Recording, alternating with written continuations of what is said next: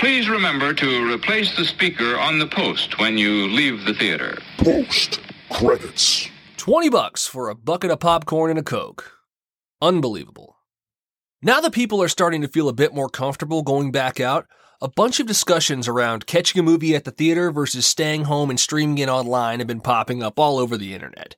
First and foremost, streaming is an amazing way to catch movies. But there are pros and cons to this kind of stuff, and we have to keep a balance and kind of understand what's at stake. It's fine that you watch most of your movies on streaming, but what you can also do at the same time is understand that a thriving theatrical experience is also crucial to what you're seeing at home. That sounds pretty reasonable, right? You would think so. But here's the thing. We have people right now in the industry, editors-in-chief, large outlets, suggesting that it's fine to let our cinemas crumble. That it's part of the evolution, some sort of adapt or die kind of mentality. Before we get too far, here's a fun fact for those folks. People can screw up. Did you know that? Turns out, sometimes we can get complacent and make things worse. Not every change we make results in progress. Sometimes we can regress, and as movie lovers, a choice like this should warrant a little extra consideration before it all ends up in the rearview mirror, just chalked up as evolution. How quickly we forget they called it progress when they paved paradise and put up a parking lot. So, anyway, you know what else is a little bit complacent? These articles from self-proclaimed movie lovers suggesting how they are just okay with trading in the movie theater experience to binge shows in their underwear. I get that not everybody is all in on movies like myself. It's more expected coming from people who aren't as invested in like what movies get made and things like this. But coming from someone who says they adore the art and spends all day writing about it, it is beyond short-sighted for them to disregard the obvious benefit that comes from people coming together and watching films in the most immersive atmosphere possible and the impact that that has had on the movies we watch today and the movies that we will watch tomorrow. And as you would expect, there are plenty of people backing these claims up online, and albeit heartbreaking to see members of the movie community being so apathetic when it comes to our movie houses, it made me want to touch on some thoughts I saw being swirled around. The price. It always comes up early in these conversations. Corporate-owned theaters charge way too much for a lot of things. You're not going to find me arguing that.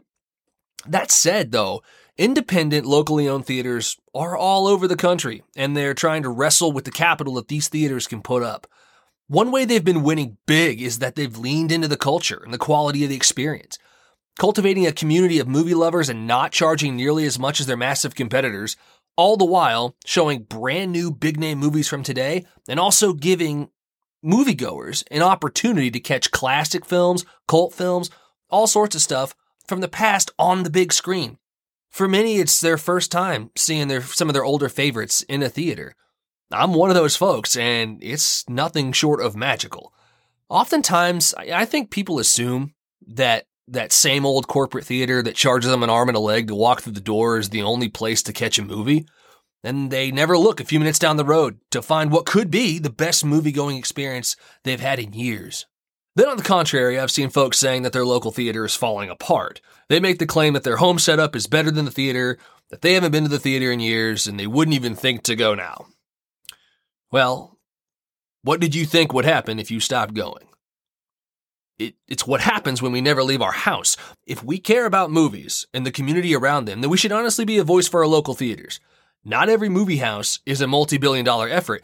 If you love movies, if you love going to the movies, but your local theater sucks and needs a makeover, step up, rally the troops, and at least bring some awareness to the need. God knows if you're on Twitter as much as some of these people are, you could use something to do. As movie lovers, it's what we should do. Some people claim that they've had a bad experience and have no desire to go back to the cinema. Scott made a point to address bad etiquette as a growing issue in movie theaters, and he's absolutely right. I do think there's a line that can be drawn between many people getting used to cutting up during a movie, not paying attention, streaming it at home, and then behaving that same way in theaters when they actually do go out. But that said, there's a distinction that needs to be made. If you choose Marvel movie opening weekends as your 2 theatrical experiences every year, it is true that you run a larger risk of a loud kid or obnoxious fanboys dampening your experience. But if Avengers Endgame is the control for your experiment, you're not running a fair laboratory. Not every experience will be good. It never is with anything. But when you sit in a theater and watch a movie that you love with a great crowd, you're going to remember it forever. The hard pill to swallow here is that most folks won't give much care to making sure that they experience movies in the way the director intended. The majority will be completely fine with their local cinema being hollowed out and turned into an event hall while binging the latest thing they'll forget about in a week. But I'm not talking to those folks right now. I'm talking to the dirtbags. The kind of people who love movies enough to care about what I'm saying. The kind of people who understand that the movie theater experience is more than the images on the screen. It's the collective experience. That the stranger 2 rows ahead of you is a little bit less of a stranger after the credits roll. And not because of one of the reasons Scott named off last week. The shared experience of the movie is why we do this podcast in the first place. And if our big screens are going to remain, we're the ones who are going to have to be advocates for it. We can't give it up. As lovers of movies, we have to understand that once we give up on our big screens, the future of the movies will truly be at the mercy of the algorithm. There's a chance that some good guy streaming platforms will work to give underdogs a voice, but the dollar eventually wins out. The value of being able to distribute without corporate approval and the communities around these movies are what's at stake. Physical media also plays a huge role in this as well, but that's a conversation for another time. It's about the effort, the commitment of 2 hours, what the movie means to us, the worth we attach to an experience or a piece of art. It's really what this boils down to. This leads me back to why I got on this topic in the first place. Those editors at publications who claim to live for movies, but yet would greenlight a world without movie theaters, should pack their desk. It doesn't matter what category they fall under. If they actually realize the consequences of losing local theaters, and yet they still stand by their claim that the experience is fine, left in the past, or if they just don't see the connection between the health of theaters and the movie-going community and then the future of the movies themselves, either way, they should have resigned yesterday. This isn't about difference of opinion. This is about being cut out for the job. The claim is as ridiculous as a guy from Art News suggesting that we should board up the Louvre and just check out the Mona Lisa on our phones. So, whew. I really don't have an opinion on this one way or the other. I could go either way. Moving on. We're coming up on a few big weeks of movies here in December. It's a good time to really start thinking about catching a movie or two on the big screen.